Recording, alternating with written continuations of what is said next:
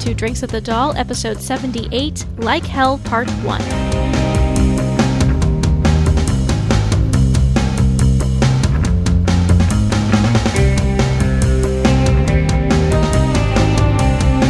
You're listening to Drinks at the Doll, a podcast way station for Lost Girl fans. I'm your host, Stephanie. And I'm Annie. And I'm Chris. And we are going to talk about the Season 5 premiere of Lost Girl, Like Hell, Part 1, which I'm pretty excited about. I don't know about y'all, but I was, really excited to get the Lost Girl premiere. Me too. So excited. Because hiatuses suck. And they last forever. Well, and hiatus madness sinks in. Yes. Yeah, it actually wasn't too bad. It's not nearly as long as some other shows. Orphan Black. But, it was still a wait, and I'm really excited to get Lost Girl back. And I was especially excited because I really liked the premiere. Me too. Me too. Yeah, if you haven't listened to it already, we did do kind of a brief first impressions episode. You can listen to over at drinksatthedoll.com/77, in which we all pretty much agree that we liked the premiere. It was good. We had fun. Which I think was something everybody was looking forward to or / hoping was going to happen, right? Because season 4 got kind of dark for a while there. Well, and season 4 3 had this big bow-sized hole in the premiere for understandable reasons. But yeah, season 4 started out kind of different. So it was good to see season 5 be a return to form of sorts. I think it was. It was 75% bow this episode, I think. Yeah. It wasn't quite that much Bo, because there was a lot of Tamsin in this episode. But we got a healthy dose of Bo, and it was great to see her from the beginning. Hers was the first face that we saw in the episode. And, Chris called it season 5, beginning of season 5, Quest for Kenzie. And what did y'all think about the fact that they just really jumped right in there? This episode really wasted no time. I was actually going to ask you guys about that, because I listened to the roundtable, and you were all talking about how... Or was it Kevin said something about maybe feeling cheated if they didn't spend the time to, mourn Kenzie and do the whole quest for Kenzie, which, there was a quest, but it was a super short quest. Well, it was, and it wasn't, because, and I did have somebody else mention to me that, it was actually Jess from Those Who Wander, that she felt a little cheated in that, they immediately addressed the Hell Shoot, and we immediately saw Kenzie. I think within the first 16 minutes of the episode, we got Kenzie back. And, I feel like they actually earned that because of the fact that they set it up so clearly at the end of season 4, where they're I'll wait for Bo in Valhalla. And Bo made it really clear what her intentions were. And then we had that long hiatus wait. And so it made the quest feel longer than it actually was in episode time, because we had that pause between seasons. And in episode time, I think the cast have mentioned in interviews, it's not that long. It's a couple weeks or something like that. But in terms of it starting off right with the quest, and I like how it's just, bam, there it is, the mountains, and it's such a different setting than anything we've seen in Lost Girl. It's not the doll, it's not, Bo fighting some creature, it's just the quest, and I liked kind of the starkness of it, and just the differentness, if that's a word, of it. Although, I think in some other, in this type of genre show, when you have this major character die, and it always seems to be a two-parter when you get him back. And I think the quest does take longer in terms of, we'll get him back mid-season or after the end of the two-parter or something like that, which I've seen happen. So I think Kenzie showing up so soon was a little bit of a surprise to me, but a welcome one. But I didn't have any issues with being quote-unquote cheated out of seeing the whole quest. I was I just thoroughly enjoyed the episode, so that never really occurred to me. Okay, I was just wondering about that. They brought her back faster than they brought Buffy back, Faster than Gabrielle.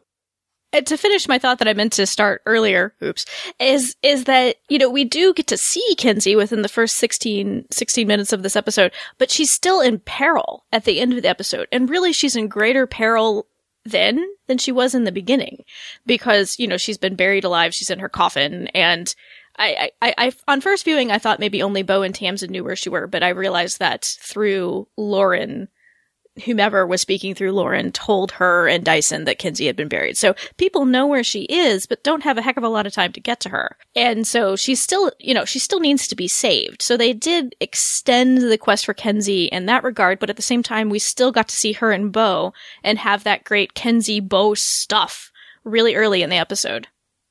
Mm-hmm. Which, of course, was what we were all missing from season 4. So, yay! Yeah. So yeah, we get immediate quest for Kinsey-ness, and I agree with you, Andy. It was great seeing that really different backdrop on the show, but a part of me was like, how far did she have to travel? It's like Arizona right next to Faye Ronto. Like, how far away did she have to go to get to those beautiful mesas and such? And, the green screen was like, okay. I'm like, okay, it's a medium budget show. It's not perfect. But I did really love the establishing shots of that area that they used. Mm-hmm. I mean, let's be honest. It doesn't look any worse than Once Upon a Time, and that show's got a much bigger budget, so...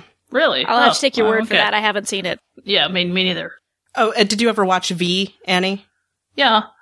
Elizabeth Mitchell. Right. Yeah. It's basically the same green screen setup as V. Yeah. That's true. Okay. It's obviously CGI, so... Yeah. Which can be kind of cheesy, but yeah.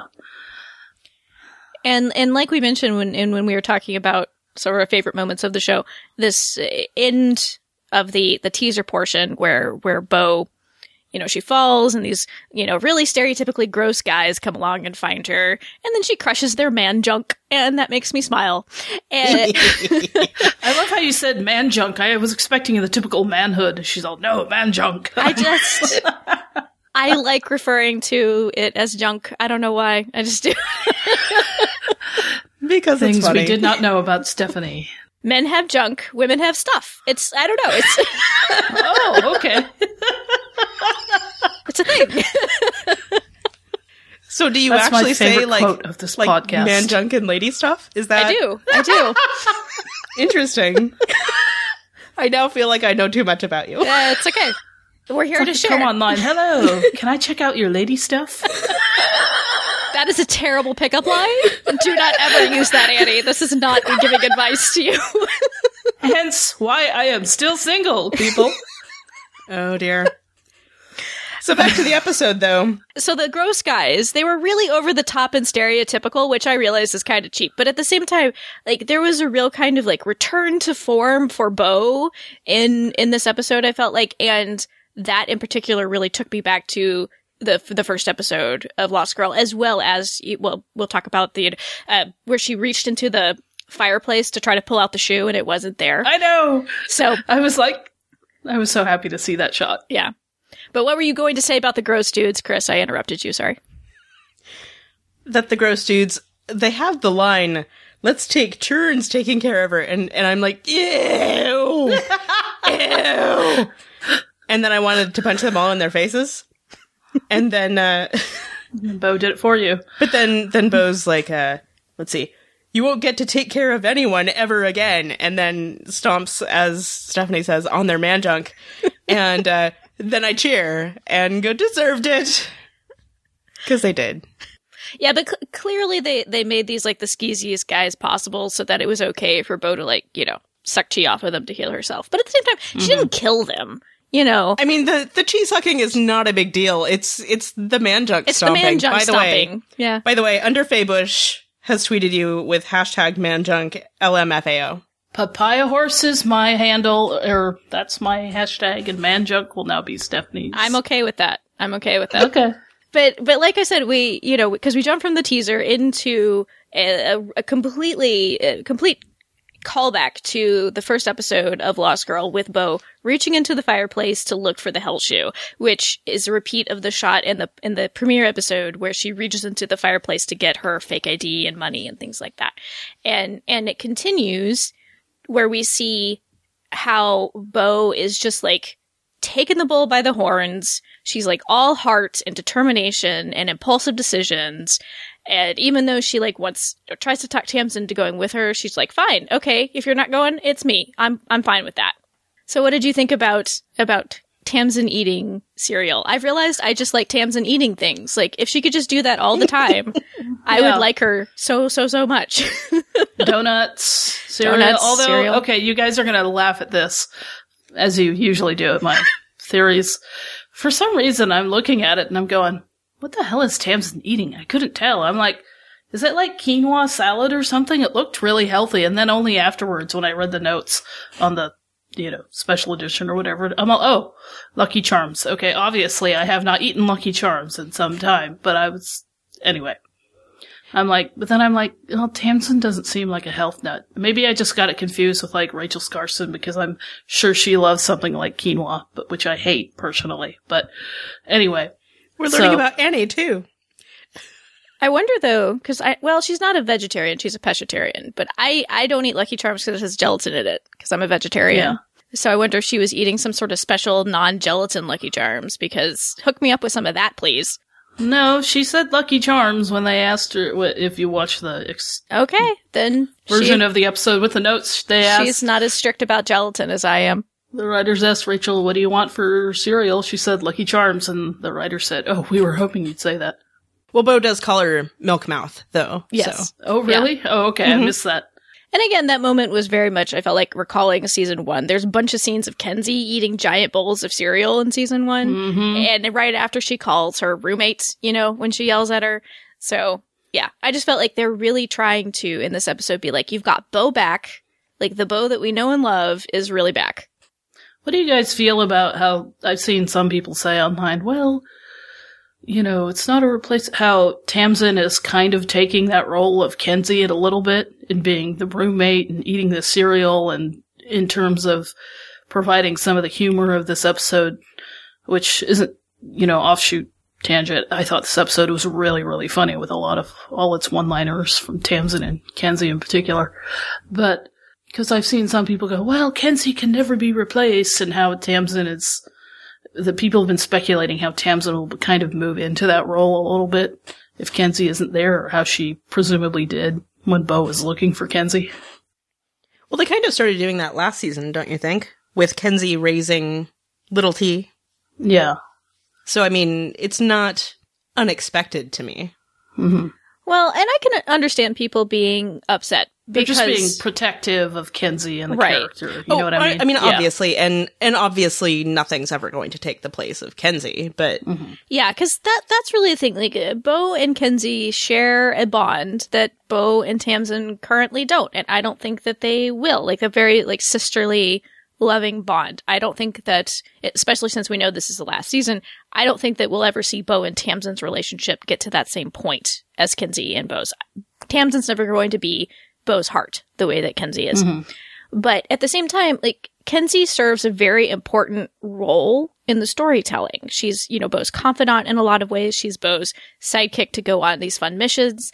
And so they will need another character to step in and fill Kenzie's shoes in that regard if Kenzie leaves the show. And which I'm not... Should we mention with the article?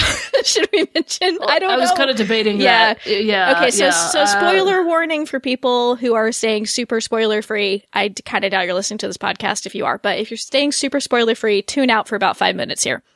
So in an interview with Huffington Post, Ksenia Solo did reveal that she's going to be in less than half of the episodes in season 5. Because the way that she explained it is she wanted to do other things. It sounds like she's directing something. She's on Orphan Black. She's doing Turn. It sounded like she just wanted to do more stuff. And being on Lost Girl the entire season wasn't giving her enough time to do that. So she's only going to be in less than half of the episodes in season 5. Which I'm kind of like, oh, but at the same time, well, yay, at least we get her some. Right. Yeah. That did surprise me. And I was really bummed to read that. So... I'm just wondering, though, how story-wise it will work out. How will how will the writers work that out where she's only in a few episodes? And how will the rest of the characters fill that uniquely Kenzie-shaped void? Like you were saying, Chris, you can't. But I kind of worry a little bit how it will affect the storytelling. And it's Kenzie. You can't replace her. So I was almost worried. I'm almost worried a bit about the quality of the episodes and going, oh no, what are we going to do without our Kenzie? And it's strange. I mean, I know only one episode is aired, but it's like, if you get her back, presumably to the land of the living, but then you have to somehow write her out because Ksenia won't be in all of the episodes. I just think that's I don't know how they're going to do that. I mean, they have, obviously, the writers, but I'm just like, I don't know how they're going to do that one, but it's going to leave a void in my heart. Kind of wondering how they're going to do that, but it gives me a sad. I'm actually perhaps weirdly not that worried about it, because I'm like 100% sure that they're not going to handle it as badly as the X-Files writers handled David Duchovny being gone. Okay, also yeah, for like you half guys a have season. to come up with your theories to reassure me. So reassure me, Chris. I'd be more worried personally if I didn't know that this was the last season. Like, I think they can actually make her being in fewer episodes work, knowing that they are ending the story. If it was the possibility of having even just another season without any Kenzie in it, I would be very, very sad. But I am sad. Like, the idea of not having that Bo Kenzie energy in every episode, that I am not looking forward to that. But at the same time, I'm with Chris. I remain optimistic. I think they can make it work. It is going to be different, but I think it'll be okay. Yeah, yeah, like I said, I'm hopeful that it will be. I just personally can't wrap my brain around how they did it. And I still have to get over my sadness first, which I have not yet. So it's a process with me. You know me. I'm all emotional. I'm hoping that there'll be more Docubus and more Docubus sex, please. Everybody take a drink.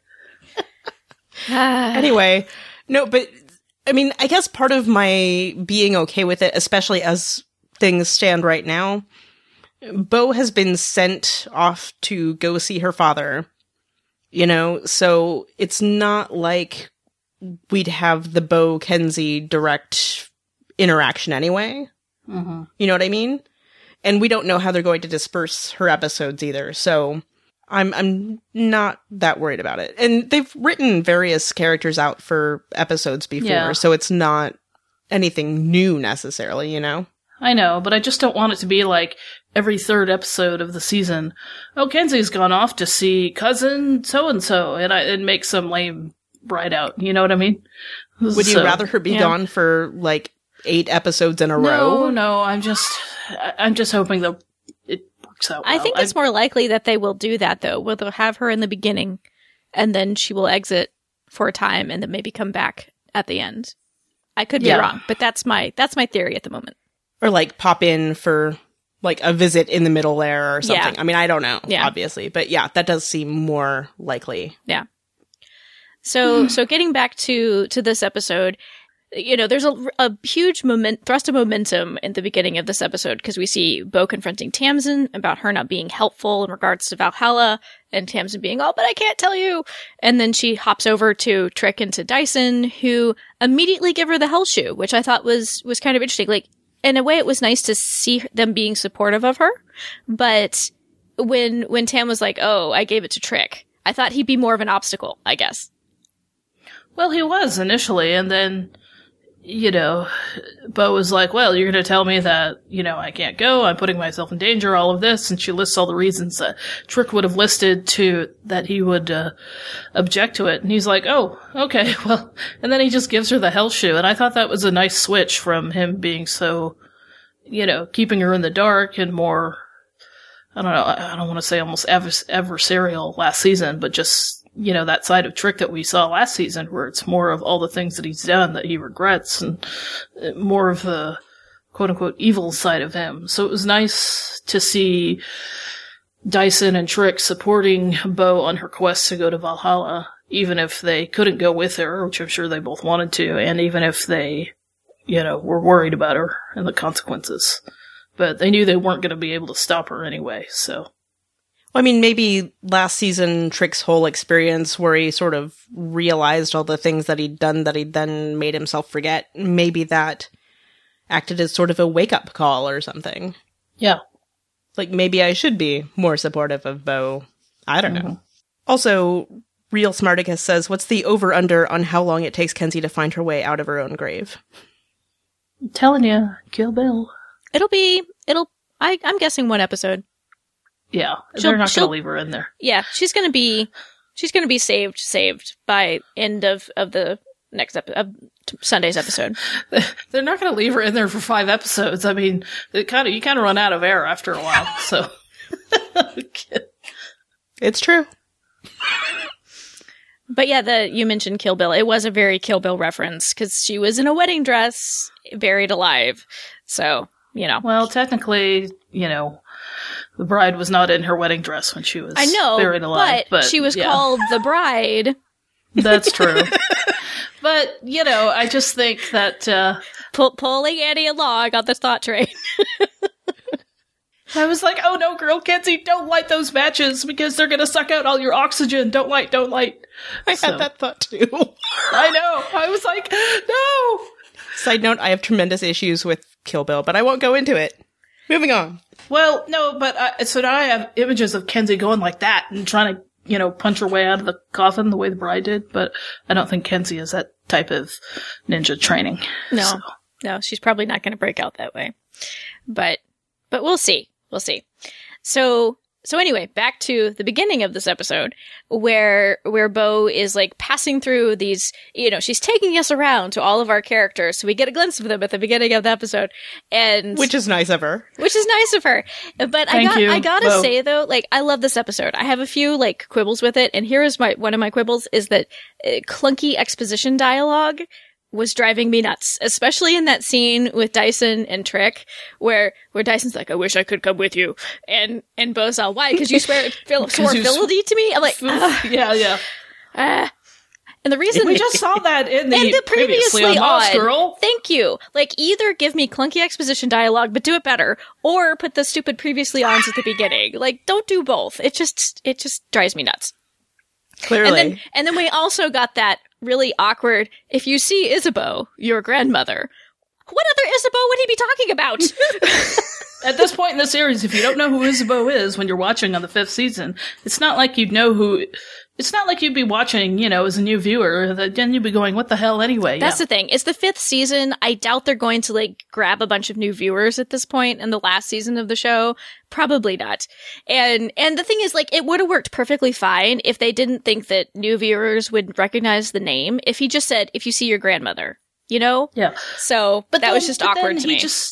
I know it was the way the line was written, but it's like, and then it's like, ... and I'm like, finish the thought, Trick. I'll give some sweet message or something, or maybe... He wanted him to tell her that he loves her. I know, but he could have said it. Say it, Trick. But there's an understanding between the characters. Bo knows what he's saying.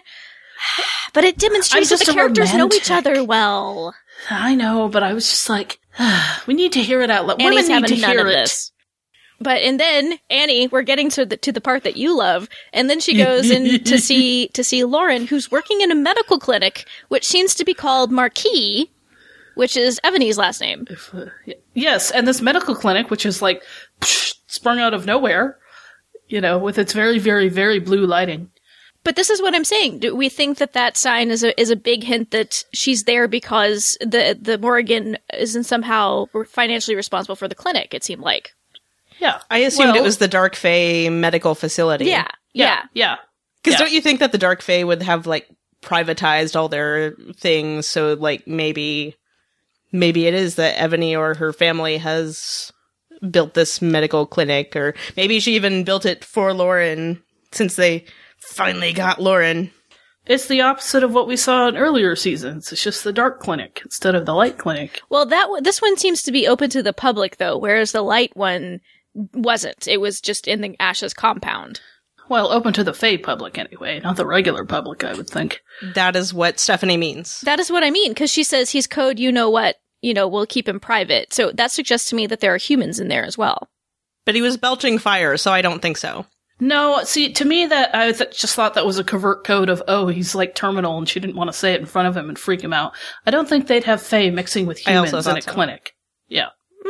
I don't know. Then why would she say he's code you-know-what? We'll take him in back. Why would they have him belching fire out in the middle of the where everybody office? Could see it? He was in a little, like, curtain area. It wasn't that confined. Stephanie. No. It was, everybody could see him. It was just like open space. Then what does that mean? He's code you-know-what? What does that mean? If it doesn't mean he's Fae? No, it just means he's terminal or something, and thin. We don't want to... What? I think that's a thin reasoning that's what that means. But we know that he was terminal because he's the one that... I know that, but I think she would just say that. If what your hypothesis is true, Stephanie, I think that's a very covert way of the script suggesting that humans and Fae are interacting in that way where, we're bringing in the Fae to the, and the humans in the same clinic, but we have to hide the Fae once we see them, and it'd be a huge risk to have them both in the same clinic, so I don't know. I'm just saying, like, I understand where y'all are coming from, but that line, he's code you-know-what, just implies to me that she was suggesting that he's Fae. Okay. Well, yeah. Well, then tweet Michael Grassi and find out. Yeah. That's okay. And in the meantime, we can just concentrate on the Docubus I-6, which was in the script, by the way, if you watch the version with the notes, So yeah, it was nice to see Bo show up at Lauren's doorstep being all like, oh, hey, by the way, I got these shoes. But then, of course, she's all like Bo and impulsive and can't actually wait to do the thing that she like came to Lauren to do. That's true. But the hair porn, the only objection I have to that scene, well, there are two. It's not long enough. Well, no, there are three. There's no actual sex. And, okay, it's the blue lighting. It's a very interesting set, by the way. But you have that really weird blue lighting. You know when you first go into Nadia's, like, popsicle chamber? And it's the really blue lighting in, Masks? When just Lauren is talking to Nadia. I swear, it's so blue in Masks. I always swear that Zoe Palmer's teeth are like blue, because it's backlit in this really weird way. So once I saw that they had this blue set and blue lighting, I'm like, oh, please don't let them be glow-in-the-dark Docubus here. But fortunately, the lighting was a little better, so... I was not crazy about the lighting in that scene. It was very blue, but also kind of dark. Mostly this episode was very well lit. Thank you very much. But the stuff in the doll and the stuff in the clinic were or the blue room in the clinic were kind of dark for me. Yeah. Somebody had this hilarious note though. Why is it that Bo puts the hell shoes on and they dissolve into her feet or whatever, and yet when she reappears in Valhalla, she has her boots on? Because it's Fae and it's magical. Don't think too much about it. I know. Oh, more awkward exposition in that scene, though, too. You mean like the woman that your subconscious saw me as in Dyson's memory? Oh my god, why?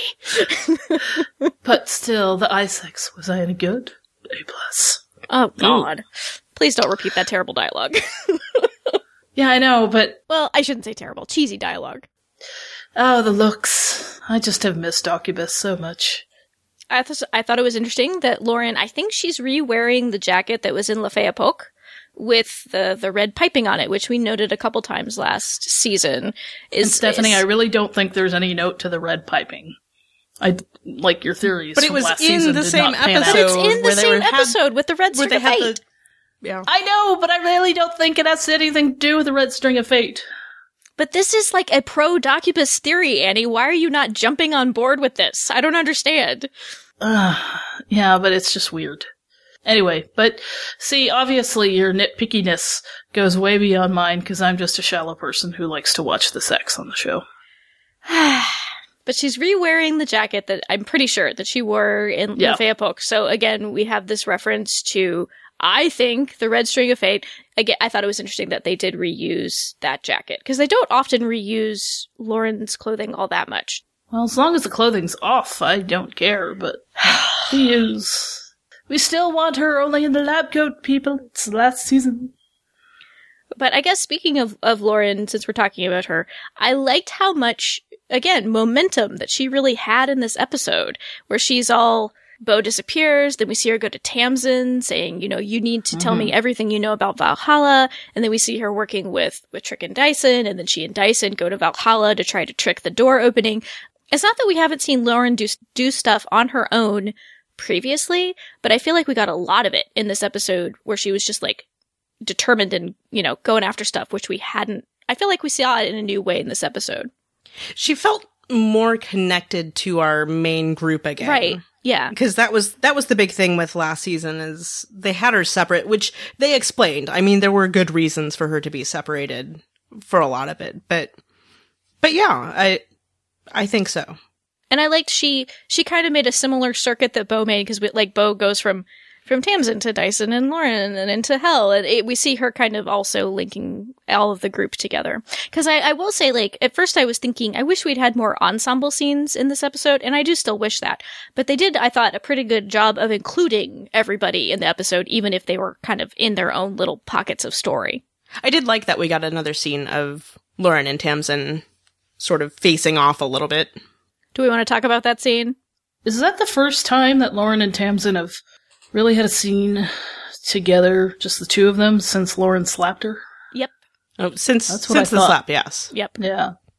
And speaking of that, I thought they missed a great opportunity where Tamsin leans into Lauren and says, "I don't kiss and tell." Lauren totally should have given her a stink eye for that, because their last scene together was when Tamsin was all, "Oh yeah, Bo kissed me," but it didn't mean anything. So yeah. I was a little disappointed that Lauren didn't have a more overt reaction to that, but oh well. Well, she could have slapped her again. but that would be too much. That would have been too much. Middle ground here. Yeah, I do think it's funny how Tamsin is so just couch potato and, seemingly not caring because she doesn't want to face Valhalla and all the consequences that go with it. But yeah, just kudos to the writers. That who would have thought eat a sack of tits? Who thinks of this stuff? It's brilliant, but it's so freaking out there. My reaction was very similar to Lauren's. Yeah. I was like, what did you just say? Well, I actually don't really like it when Tamsin says it. I don't know. I expect more from Tamsin. But I did really like when Lauren commented on Tamsin's, like, lack of zingers in that scene. Like, you really peaked at sack of tits. Like, I really like that line. I thought it was great to see Lauren confronting Tamsin and just to them having a dynamic and having a scene alone together. So, which I've heard is going to happen more this year. Kind of different pairings of characters, and that Lauren and Tamsin will have more scenes together. So, hopefully as much as they seem to have different ideologies and kind of have clashing personalities, I think they still work towards the same goal. So, it'll be because everybody still wanted, I think, to get Kenzie back, and they were all just working towards it in this episode, even if they went about it different ways. Well, yeah, because Tamsin and Lauren, they still, their relationship isn't really cemented the way that the rest of the cast is. And I feel like there's some turmoil brewing in the relationship between Dyson and Trick. Maybe not turmoil, that's too strong, but since Dyson has sworn fealty to Bo, I'm curious if that might disrupt his relationship with Trick a little bit. But, they're really the last characters left who aren't friends, and I think that's good, and I'm glad that we're seeing them explore a bit of that adversarial relationship between the two of them. You're referring to Tamsin and Lauren with that last sentence, right? Yes. I don't know if Tamsin and Lauren would ever get to the relationship, say, that Lauren and Dyson have now, where it's a mutual respect and where they work together well as partners. But who knows? We'll leave it up in the air at that.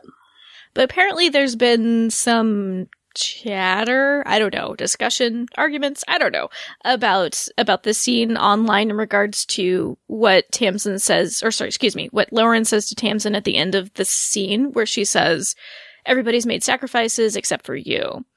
And, well, people apparently are feeling kind of ticked. They feel like Lauren isn't acknowledging that Tamsin has made sacrifices, which admittedly she did. She stepped in front of a bullet for Bo at the end of season 3. But I'm curious what y'all's take on that line was. Chris? Well, the way it was set up, because I think she specifically says I'm paraphrasing now, the quest for Kenzie, she hasn't made sacrifices, right? I don't know that she says that specifically. No, I don't think so. Okay.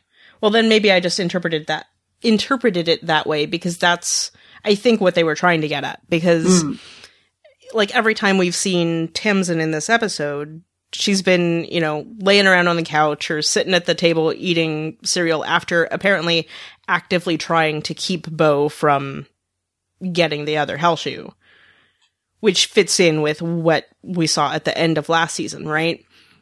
And then, of course, there's the whole thing about, Trick telling them that she can't actually say anything, right?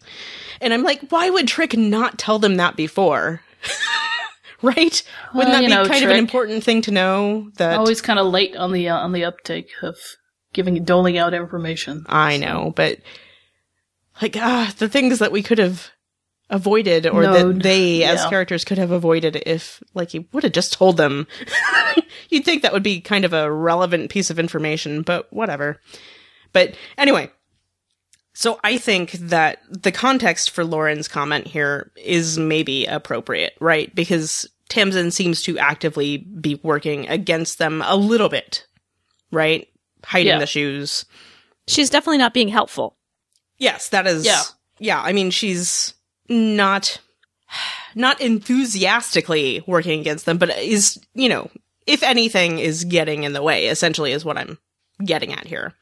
Again, what we see is her lying on the couch, watching TV and, like, throwing things at the TV. So, given what they reveal later about her trying to avoid going to Valhalla, right? Isn't that the big thing? Mm-hmm. She doesn't want to have to face who she is in Valhalla and face losing her newfound family. I mean, I get it. You know what I mean?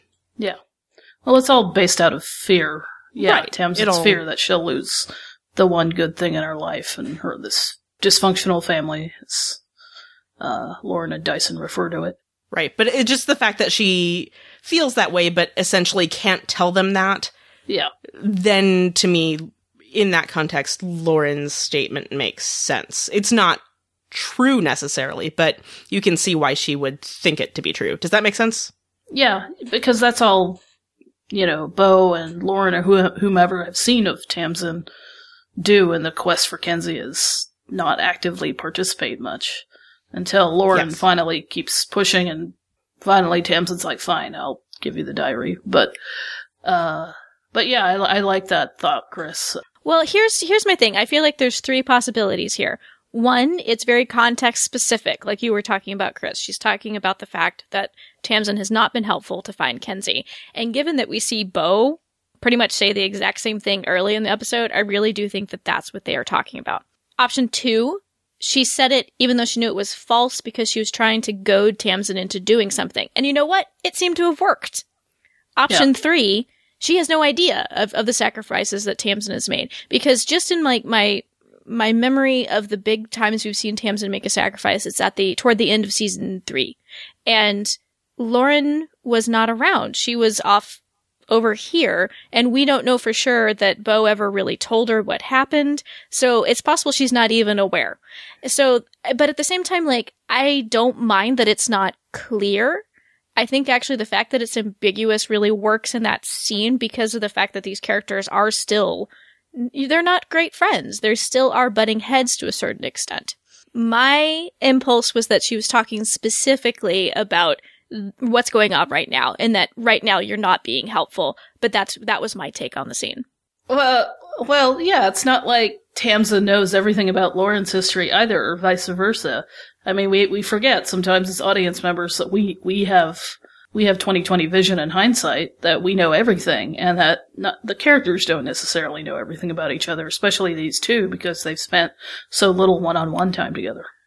Right, because they didn't have a single scene together in season 4. Not a one. Mm-hmm. And really, Bo and Lauren weren't exactly talking a whole lot, where Bo's like, oh, hey, guess what happened to me last season? And Tamsin did that. Like, they were separated in season 4 too. So, yeah, I think there's a possibility that she doesn't even know. But at the same time, it doesn't really matter to me, because I think her intention in that scene was to get Tamsin to do something, and it seemed to have worked. Mm-hmm. Yeah. I was going to say, too, the other big thing is that, as we've mentioned, the last interaction they had was in season 3, wherein Tamsin said a bunch of stuff that was, like, true but not in context. And meant to be very hurtful. Right. To provoke Lauren. So, I mean, it's sort of the same thing but reversed. You know what I mean? So it was an interesting scene. I'm kind of like 50-50 on Lauren Tamsin scenes. They don't click as well to me as some of the other characters, but I'm hoping maybe I liked it more than I thought I would. their scene together. And so I'm hopeful about continuing Lauren Tamsin interactions. So Underfay Bush says, Lauren knows Tamsin cares about Bo. She was the only one willing to call her out and to push her buttons. She wasn't dismissing Tamsin, just trying to get her to help. Serial is the new booze for Tam Tam now, Tam Tam, how she deals with issues / pain / conflict. Smacking her into action, get off your ass and stop moping! ! For a second there, I thought when you said Serial, you meant the podcast, and I was like, like, Tamsin listens to Serial? I listen to Serial. Isn't it great, Tamsin? Who do you think did it? That is such the reaction of a Serial fan. Anyway, Olin Samuel says, Lauren later acknowledged Tamsin's conundrum with her line, she can't even communicate that she can't communicate. Right, and I did mention that. The fact that we get that line later where Lauren's like, oh, that's why she hasn't been helpful. Again, I feel like that line was really specifically meant for this situation rather than generally. So it didn't even occur to me when I watched the scene that she was trying to say, like, you've never done anything helpful ever in your life. But, different people have different perspectives, and I'm not trying to say anybody is wrong. It's just that was my impression of the episode when I watched it. Yeah. Well, it's ironic because Tamsin and a lot of people admire Tamsin for being the one to smack Bo and say, get up off your butt and stop feeling sorry for yourself, which is what she does to Bo in Dark Horse. Poor me, I'm the queen, it sucks. So it's nice and yet amusing to see Lauren, out of all people, do it to Tamsin. But thank you for clarifying that the she can't communicate line, Stephanie, because for some reason I thought Lauren was saying that about Bo because she was in Valhalla and couldn't communicate with him. Instead of saying that about Tamsin. Yeah, Tamsin. But it could have been interpreted that way. But thank you. Yeah, okay. I get it now. I will say, though, I thought that the way that line was written was a little on the melodramatic side, though. Like, she can't tell you because she'll die. Like, maybe they could have phrased it a little differently. I don't know. It's just kind of like, okay, gosh, Trick, such a drama king. Like, but again, why would you not mention that earlier? Yes. Like, she'll die. I know. Don't you think that's important to, like, maybe tell them before somebody, say, goes over and demands they tell you stuff? I'm just saying. Thanks a lot, Trick. Yeah, I think it would have been okay if they'd kept it just kept it vague. She's bound by oath to not talk about it. And if she does, blah blah blah. Though speaking of, okay, let's I guess go ahead and talk about Tamsin since we're there already. Is I thought it was interesting that she was all happy to have a soul to go back to Valhalla at the end of season 4. But we see here in this episode she's like, this is why I didn't want to come here. I'm like, that's kind of interesting. Well, she's got a lot of history there, it seems, and has been a bad Valkyrie. Well, she wanted to right her wrongs, but maybe they weren't as forgiving of her as she'd hoped they would be. Yeah. But it seemed to me that when she was in Valhalla, we see her become possessed by the place, essentially, and that's where goes all axe swinging and goes after Kenzie and all of that. So I could understand her not wanting to go back and be that person. But there's a bit of a disconnect from her attitudes toward Valhalla at the end of season 4 and what we see here in the beginning here. No, I know, but like maybe she had forgotten that would happen. Like there's lots of opportunities there for like mind wiping or whatever. I don't know. Well, or maybe it's just work with me, Stephanie. Okay, sorry. Maybe it's just she wanted to go back to being a Valkyrie who could do what Valkyries do and, do the honorable thing of taking souls to the other side, to Valhalla, and wanted that honor again, as opposed to going batshit crazy with an axe. So, or you know how it is sometimes where it's been a really long time and you forget the bad stuff and just remember the good stuff. That's true. Yeah. So, what did Tamsin say to Bo that she didn't want? Bo said, "What does this place do to you?" And she says, "No, it's what I do in this place." Valhalla. Mm-hmm. So what kind of effect did Valhalla have on Tamsin then? It just made her crazy? I feel like, and people who are bigger fans of horror movies than I am, please tell me, because I actually haven't seen The Shining. But I feel like this was a big reference to The Shining, this episode. Not only Tamsin, acts through the door, here's Tammy, that sequence, but, they were in a hotel. We have her sort of being possessed by the place and going crazy. So that was my take on it. It was just kind of a shining homage where Yeah, me too. she gets possessed by some sort of spirit within Valhalla that turns her into this evil enforcer type. But it didn't happen until she picked up the phone, right? Yes. So what does that mean? Yeah. That was interesting that there was a trigger to and it. that there was, yeah, that was her employer that she thought was the Wanderer, but it's not. And is it Papaya Horse? Okay, so yes, here's another thing. Like, this is something that I'm kind of like, I don't know if I'm annoyed about or if I'm just, I should just let go, because we clearly had in this episode where they're like, okay, here's the stuff that we're keeping from what happened last season, and here's the stuff that we're just going to move on from. And the stuff that they're moving on from, like that line from Tamsin about, oh, I thought it was the Wanderer, but I was wrong. It's clearly like, okay, I think we're just gonna like not touch this Wanderer stuff anymore, and we're moving on from that. And like in a way that's kind of irritating to me as somebody who doesn't like to see storylines dropped, but at the same time, it's like, I didn't really like that storyline, so maybe I should just be glad. Who did? And was the Wanderer Raynor? I still don't know. Yes, the Wanderer is Raynor. She thought it was Raynor, but turns out it's not Raynor, which is what I thought it was from last season. I'm so confused. So who's the Wanderer again? No, Raynor. I thought she was saying that she thought it was the Wanderer / Raynor, but she was wrong. It's actually this other guy. Yeah, which we suspect might be Pyrrhus. Yes, Yes. Okay. that's what I thought happened last season. I thought you were saying that this other guy was the Wanderer. No, I'm saying Okay, Raynor sorry, is the I Wanderer, misunderstood. because she said in this episode, I thought it was the Wanderer, but it's I was, not. yeah, but it wasn't. Yeah. So I don't know. How do y'all feel about them kind of dropping some storylines that maybe didn't work out so well and moving forward? Are you just like, yay? Or are you kind of slightly annoyed like I am? I'm confused and annoyed and confused and confused.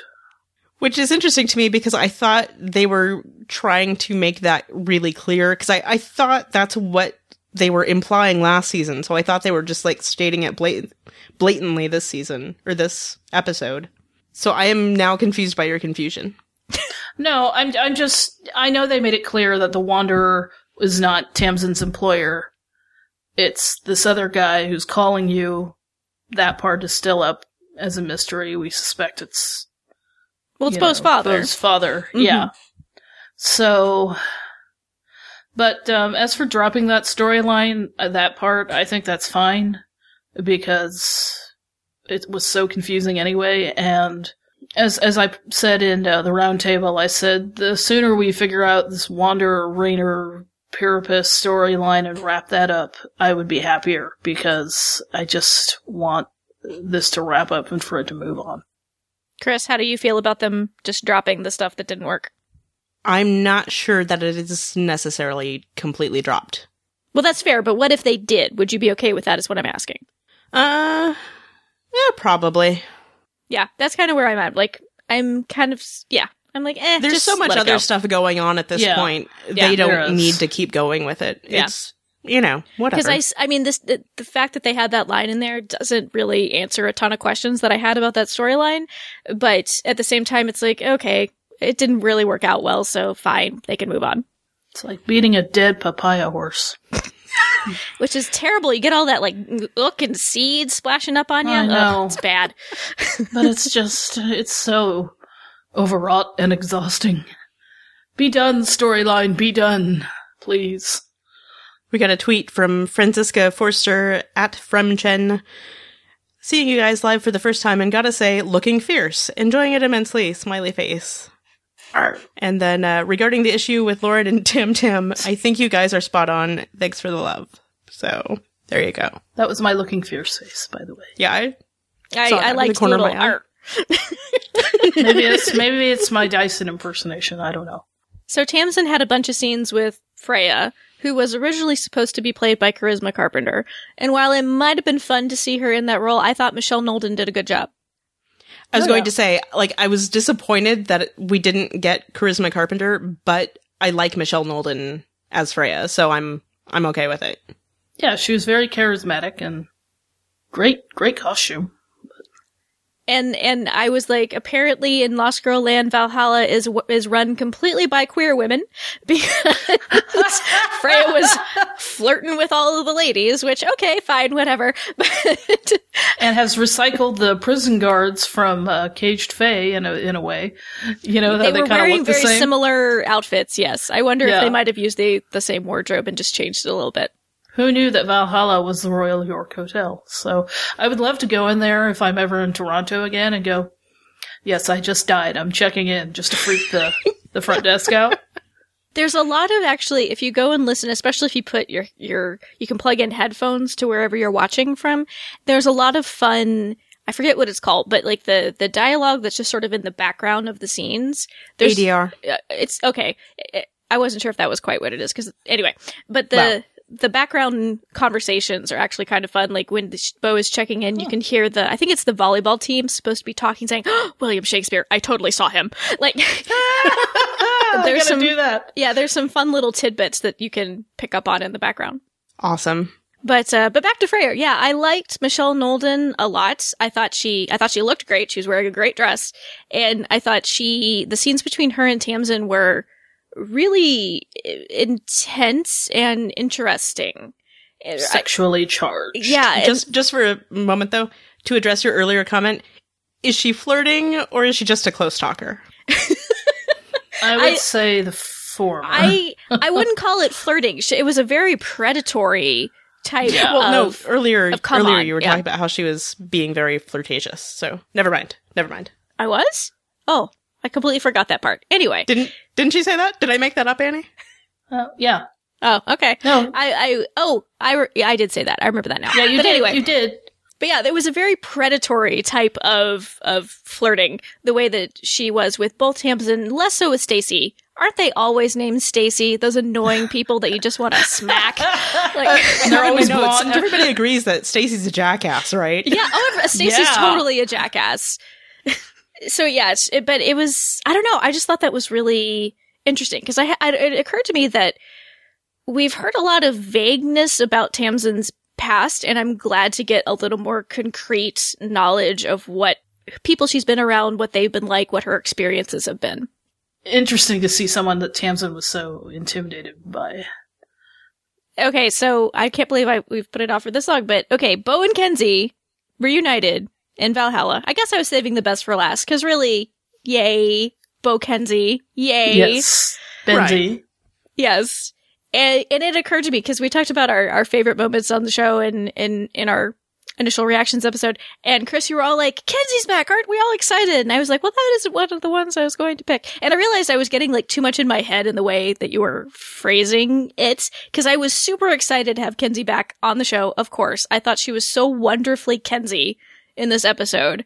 But the particular reunion scene, I was great, but I actually really liked when she and Tamsin were confronting the best. So that's why I wasn't like, yeah, Kenzie's back. So excuse me. I for wasn't being too really going for intellectual. like the moment so much as like the thing itself. Right. Yeah. So it was just me overthinking things again. But Shocking. Shocking.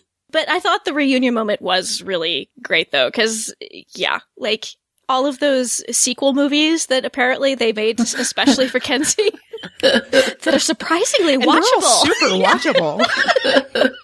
That was like my great. favorite line, I think. There were so many good lines in this episode. I couldn't even. I mean, I was surprised when I saw Kenzie, but at the same time, I'm like, okay, she's got to be back, you know. But at the same time, I'm like, it's fake. It's a test. It's a, you know. So I love that the writers were smart enough to write in the what is it? The test they did. Yes, the safety test. Yeah. The safety test, and it was so hilarious and so spot on for both of them. Mm-hmm. Do we think they established that as protocol after the Anari incident? I think so. They could. That's my idea. Yeah, that's true. But it was kind of weird for me to see Kenzie in such an elegant dress. But I guess they're maybe switching up her style a little bit this season, which is fine.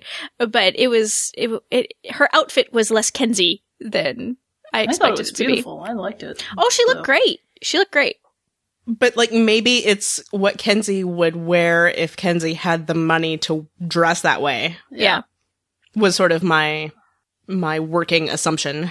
But I really loved how, and we had mentioned this in our initial reactions, how Bo was self-aware and took the time to spend time with Kinsey, even if it was just, okay, we're going to stop for a minute and eat ice cream and pig out on ice cream and champagne, because this is Bo's aware now that she wants to spend time with her and just be aware of what Kinsey wants.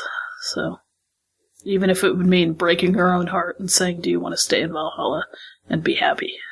Surprise of surprises, I'm going to make a Buffy reference here.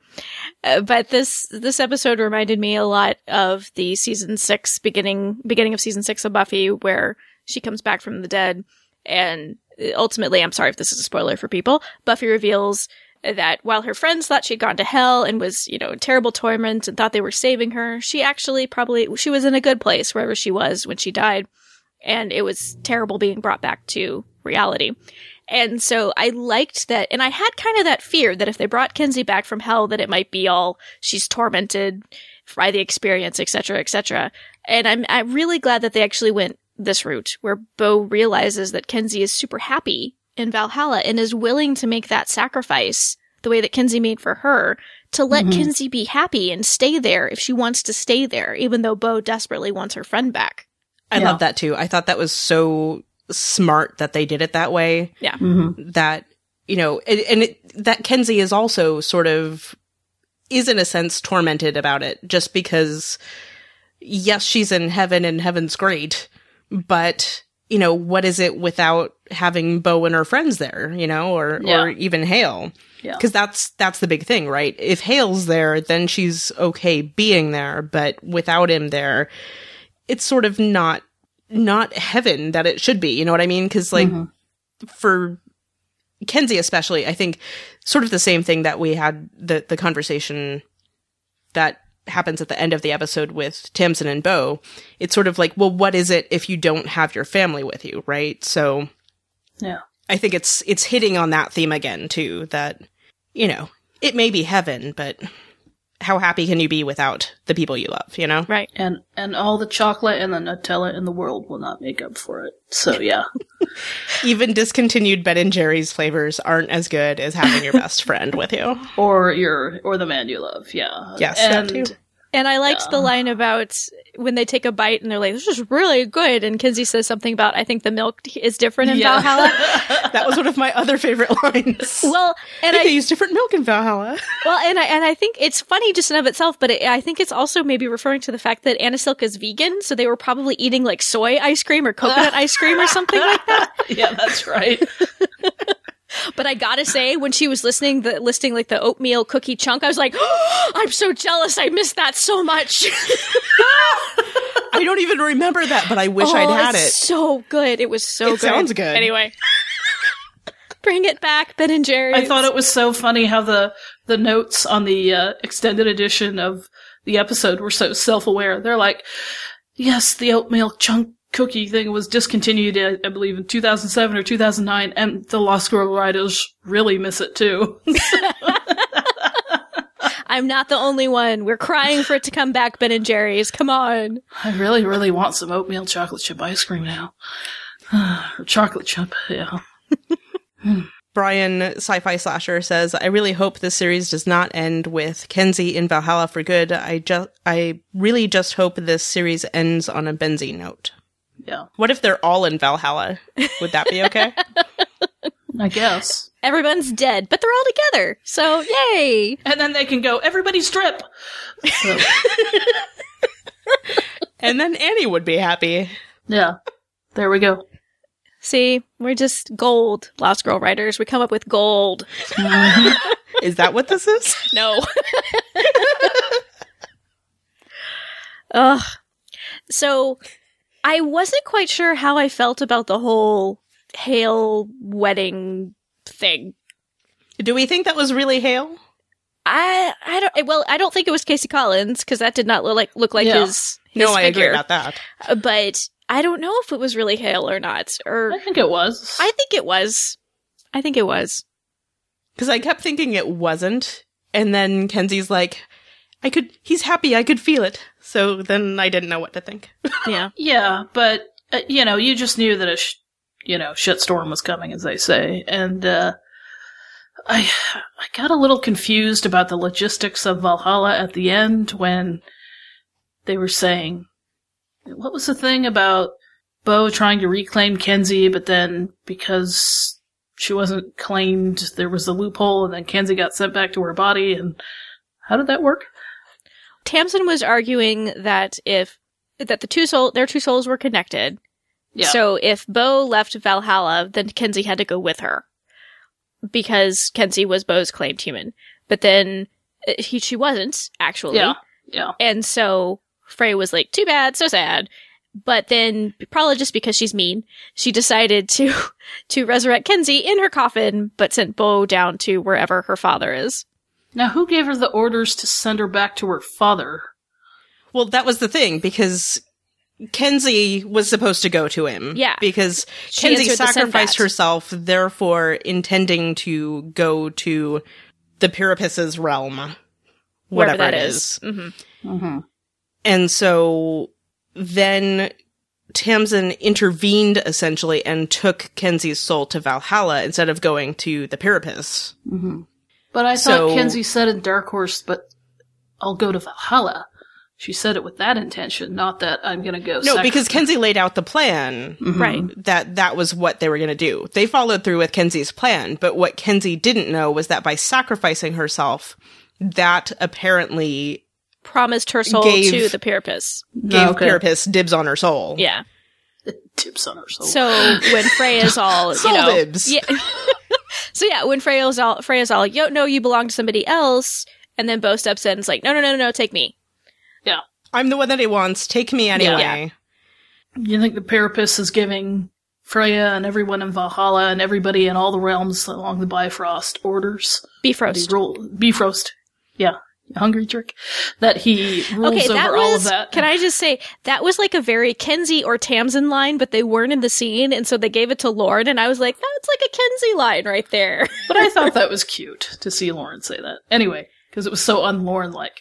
That's the thing. Like, that's why I'm like, they really wanted that line in there, but they didn't have the character to say it, so they kind of gave it to Lauren, and it didn't quite fit out of her mouth, but she did a good job delivering it. Anyway. Lauren has her moments, though, where she has the sort of, See, I want to see more of this in I'm season just 5. saying. I think we will. More of that side of Lauren. Anyway. As well as the back side of Lauren. Oh, God. And the front side.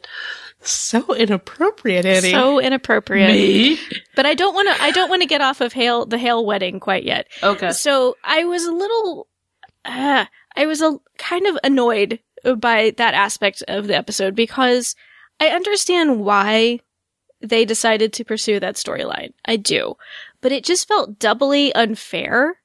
Like a reminder that Kenzie gets to come back, but Hale doesn't. I know. And it's especially harsh given, and we've talked about this before, given the race dynamics in that situation, where we lost our only character who was a person of color, and he doesn't get to be resurrected, but Kenzie does. And so it was kind of just doubly, it was like, kind of stabbing a knife in my heart again. Well, that, and it's, it's like, we can bring one actor back because they're still on the show, but we won't bring KC back because he's on another show because of logistics. But then, how does that affect the character if Kenzie comes back, but then she's coming back without the love of her life? But still, she'll have Bo and the rest of the family, so it's like, but there'll still be this, emptiness within Kenzie that she isn't able to bring back the man she loves. So how will that affect her? So it doesn't seem quite fair. Because I was really getting my hopes up that we might see KC again.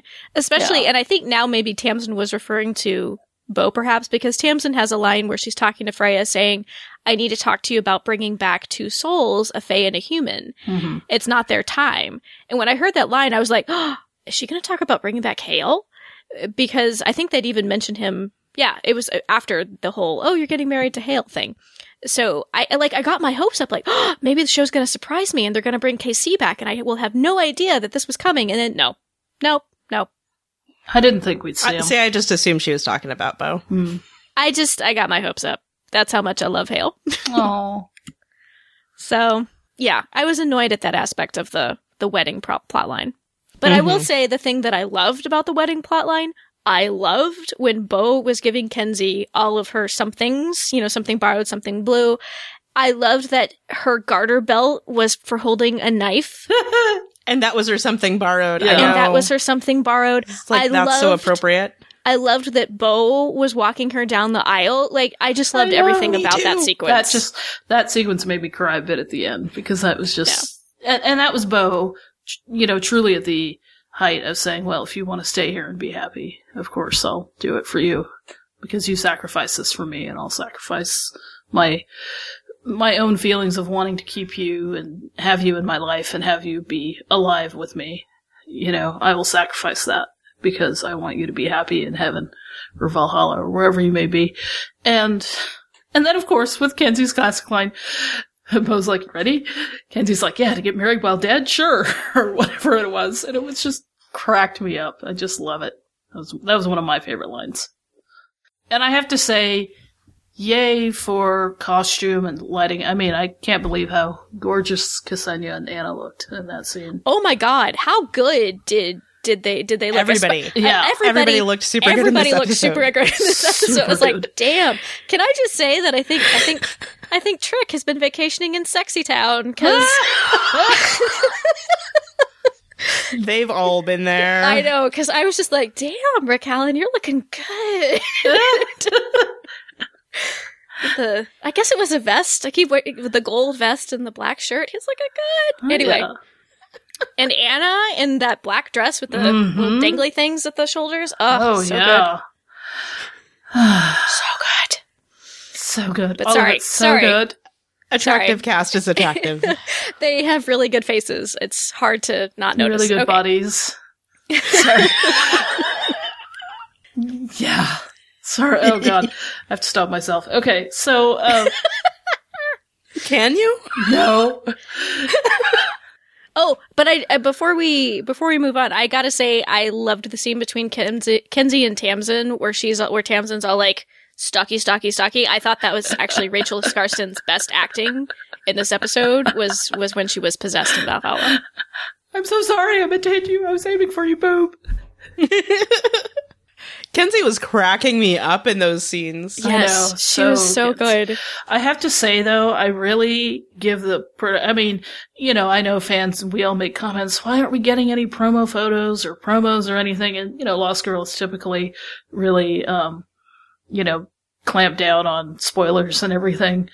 But considering that when the season started shooting, I think back in April, and fans knew they were shooting at the Royal York Hotel, I really don't know how the heck they got Ksenia on set in that hotel without anybody seeing her and it leaking out. They did. Oh, they did? They did. Oh, okay. Well, yeah, because I was just going to say, I saw a picture where you could really just see Rachel Skarsten clearly, but it was the back of somebody wearing a robe with her hair all up in curls. I'm like, that's Ksenia Solo. I totally recognize her legs, which sounds weird, but okay. But I totally recognized her legs. I'm like, that's totally Ksenia Solo. But I never saw any pictures of her face, so the fact that those didn't surface more, I'm really surprised about. Yeah. So, because I was surprised that she showed up so soon, and I'm like, wow, they kept a tight lid on it, but obviously I'm not into as much as the rumor mill as you are. Well, there were people tweeting the Drinks at the Doll account saying that she was on set, so. I didn't know it was that early, so, okay, never mind. Yeah. I guess I didn't necessarily know it was this early either, but thinking back on it, it probably was. Yeah. But I have to say, so about the wedding scene, or the last scene in the chapel, I guess. What did you guys think of, this is a random note, about the lighting? It gets all white and bright, and Hale's there, and then he's not. I actually really liked that sequence. I thought it was great. I liked it. I mean, some people say, well, it's too light, brings out too much light on the actors or whatever, but when it hits the right moment, you can see Ksenia's eyes really, really green. I was like, ooh, that's beautiful. I really liked all of the crossfades and stuff in that scene. Yeah. I thought it was really well shot and edited. I enjoyed it. Mm-hmm. Mm-hmm. Oh, we also didn't talk about the confrontation between Bo and Tamsin in the hotel room. I love the Shining reference. So funny. That was such a great fight scene because she was all possessed and Bo's like, get it together, woman! But it's just... I did like you want to do this the hard way or the easy way? Is there a medium option? And again, her just laughing hysterically while swinging the axe, like it just So makes me laugh. Tamsin. Yeah. It's just really good. I don't know, that to me, that whole fight scene, even though she was possessed at the first half and then Bo snaps, gives her the tingly touch and snaps her out of it at the end. And then you see that more vulnerable side of Tamsin where she almost is crying and saying, well, I don't want to, be in a world without you. And to me, that just kind of symbolizes the whole dichotomy of Bo and Tamsin's relationship. They're either going to fight or there's going to be, the love between them in terms of, Tamsin really needing Bo in her life. I just think it's so funny. But I did think that it was interesting that Bo said this is basically like your last Chance. Chance. Yeah, 3 strikes and that's it. Right. Because this is an echo of the conversation between the two of them at the end of season 3, right? Yeah. So yeah, it's like somebody attacks you twice. You gotta put your foot down. Mm-hmm. And it's interesting. Even though we've seen tenderness between the two of them, especially in Groundhog Faye, where Bo's all, I'm scared, and Tamsin says, I'm gonna help you through this. Theirs seems to be very much kind of a tough love type of relationship at the moment, at least. Very adversarial but adversarial, and yet still a lot of feelings there too. Like they care about each other. Yeah, a lot of emotion. So, yeah, and I liked that scene between the two of them. I thought it worked well. Yeah, well, it is a totally different relationship as opposed to, Bo and Dyson or Bo and Lauren, where it really has developed more romantically between, the triangle. But it's totally different with Tamsin, so. Because she came in as an adversary, and at the end of season 3, when they were having that confrontation, Bo was saying in so many words, I knew I couldn't trust you, I knew you'd betray me, so. But I like that they hit the note of family again, right? Yeah. That's the big important thing is, I can't lose my family. Which is what Anna Silk keeps emphasizing in interviews. That's a big theme of the season. Right. Because it's been a big theme of the series, so I'm not surprised. It seems like they're going to be hitting it pretty hard in the last season. Yeah.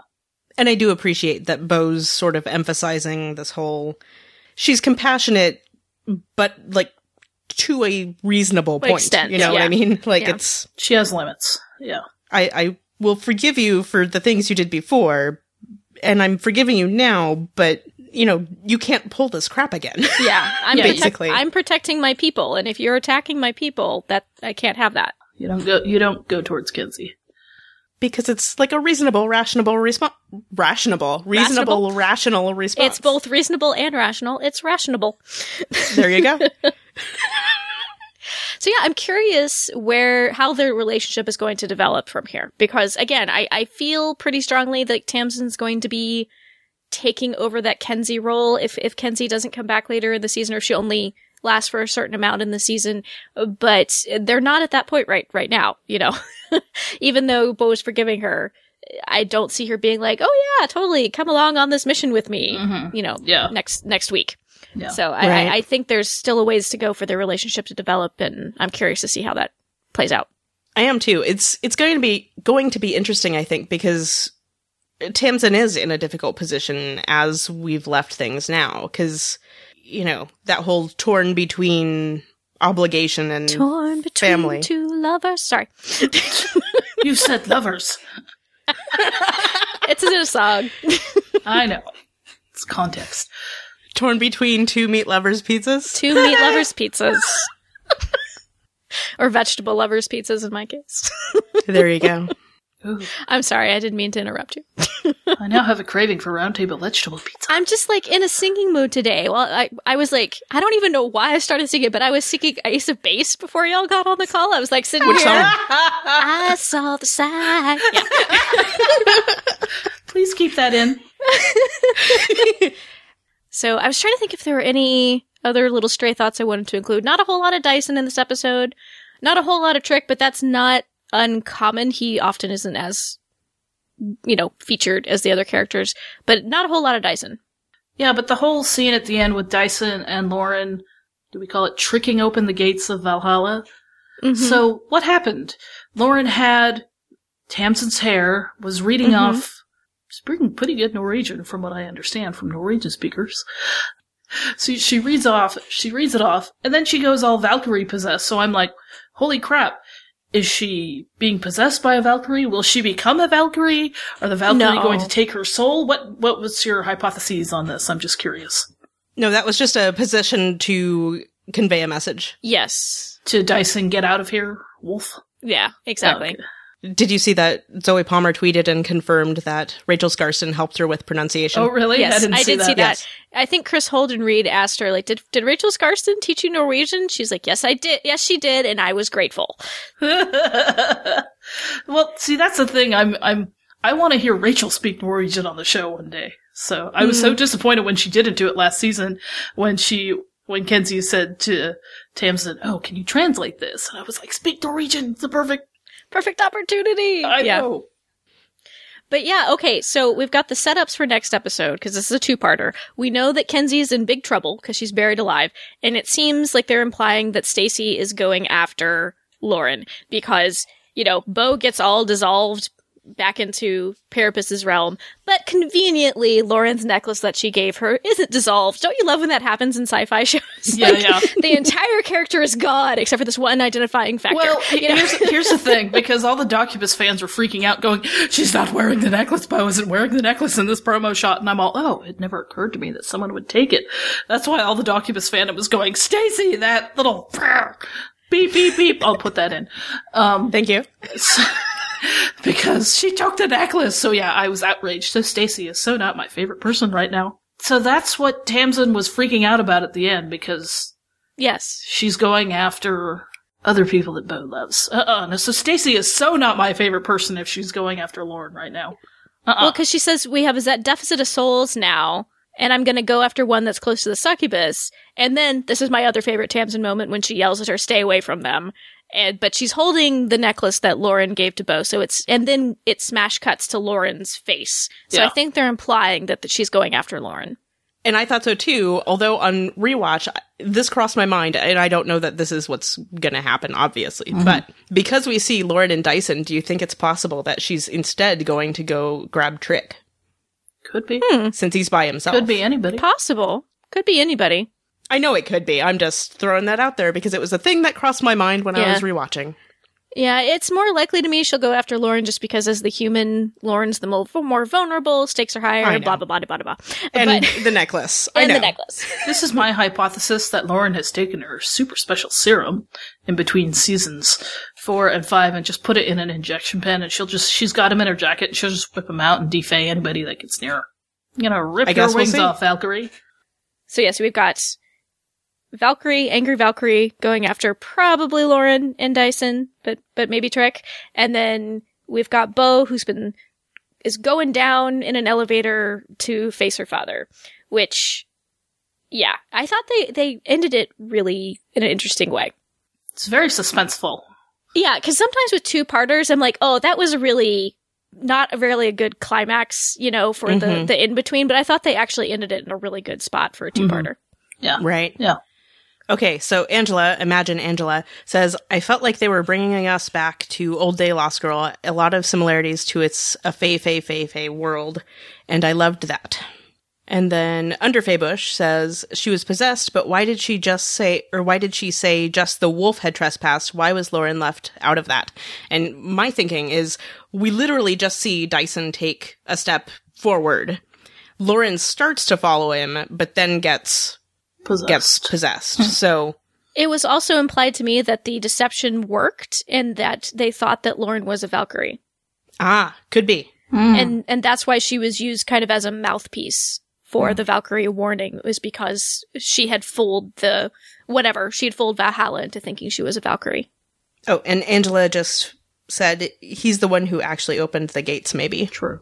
Which is also a good point. There's that too. But speaking of Dyson, there was a reference to Tamsin and Dyson maybe still being a thing, and that made me happy. But then Tamsin denied it, so I was like, oh. What, that? No. Stephanie's gonna be sad, so. Well, that's not what she was talking about. Which I knew to begin with, but I was heartened by the idea that maybe they're still a thing. because I like them. I think they're fun. Really? Do you? I had do. no idea. Do you? It's not Do like you? you mentioned it ever.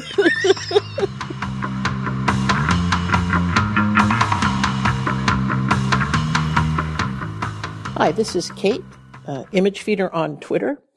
And I really loved this first episode, and I was trying to analyze exactly why. And there are all sorts of things I liked, but I feel like the core reason is that I felt like Bo is back. Bo is going to drive the storyline. She's going to make choices that affect what happens. She's not going to be sort of buffeted around by this sense of destiny. And it was such a relief. And it made me realize you sort of felt like a friend was away or not being themselves. And now that she's back to being who she is. And it makes me really excited about the rest of this season. And maybe she sort of had to be lost for me to get the sense of her return. So it wasn't just Kenzie coming back onto the scene, but it was Bo. Hi, ladies. It's Kevin Batchelder. Wanted to give you a quick message about the opening of Season 5. Great to have the show back. Going to be awesome to hear your regular podcast. Love hearing the three of you talk about the episodes. Always a great time. I thought I'd give you kind of like a reenactment, if you will, a cliff notes of Kevin watching the episode. Oh, good. Bo's going to be looking for the hell shoe right away. Oh, that's kind of cool. Look at her really, going out full force. Oh, nice to see the whole team's kind of interested in helping her. And Lauren's even coming in really hard at Tamsin. Good stuff. This is good. I like this. Oh, look, Bo's already going to Valhalla. Great. Don't want to have to wait the full, 8 episodes to see Kenzie. This is going to be good. She'll get some info. Oh, nice to see Bo being Bo and all that. Oh, she's going up an elevator. Oh, she's going into a hotel. It is, oh my God. After that, I couldn't take any more notes. All right, looking forward to your full podcast. I love the new mini-sode there, the shot episode. You all giving you quick thoughts. That was cool too, but I do have one nitpick there. Stephanie, everybody's entitled to an opinion, but top 3 things from the episode, and Kenzie being back doesn't even make your top 3? Do I even know you? All right, you folks take care.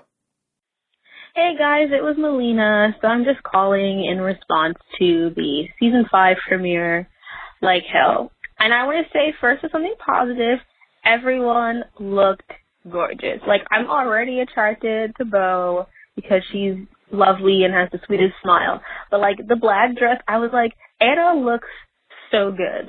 Perfect. Lauren, of course, was wonderful, and her golden curls were just so cute.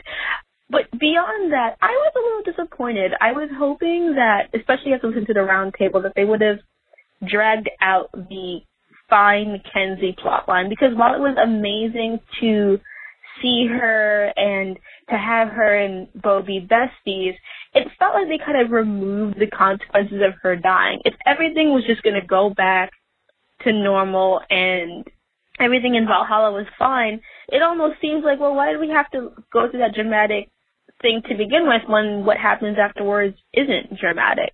And I guess it's just disappointing to see them go that route. I think they're building up to something else, and I'm going to remain positive, but I do wish they had added more, gravity to the situation. I think that Lost Girl is such a fun show, but I do wish that it would just sometimes take those longer dramatic beats when it comes to the arcs. Well, that's all. Have a great time. Looking forward to hearing your review of the episode. Have a great night.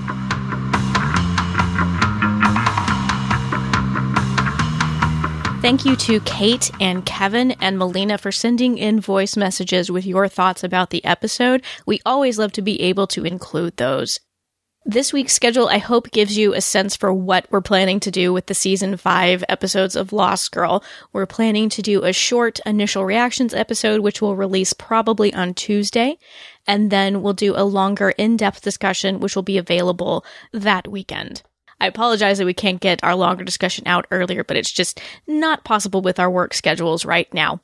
But we plan to live stream as many of those in-depth discussions as possible. Those will be on Saturday at 2 p.m. Central, which is GMT -6. If you're in the United States, that's 3 p.m. Eastern Time and then noon Pacific Time. And we always love for people to join us on those, add in your comments and your thoughts as we record. It's a lot of fun. But send us your thoughts about the episode. We'd love to hear them. You can leave a comment on the show notes over at drinksatthedoll.com/78. You can send us an email to feedback@drinksatthedoll.com, or you can leave us a voice message by clicking on the send voicemail button on the right-hand side of our website. I'm so glad you could join us for Drinks at the Doll. My name is Stephanie. Yay, Lost Girl is back. My name is Annie. Ditto! My name is Chris. Thank you for listening. Cheers.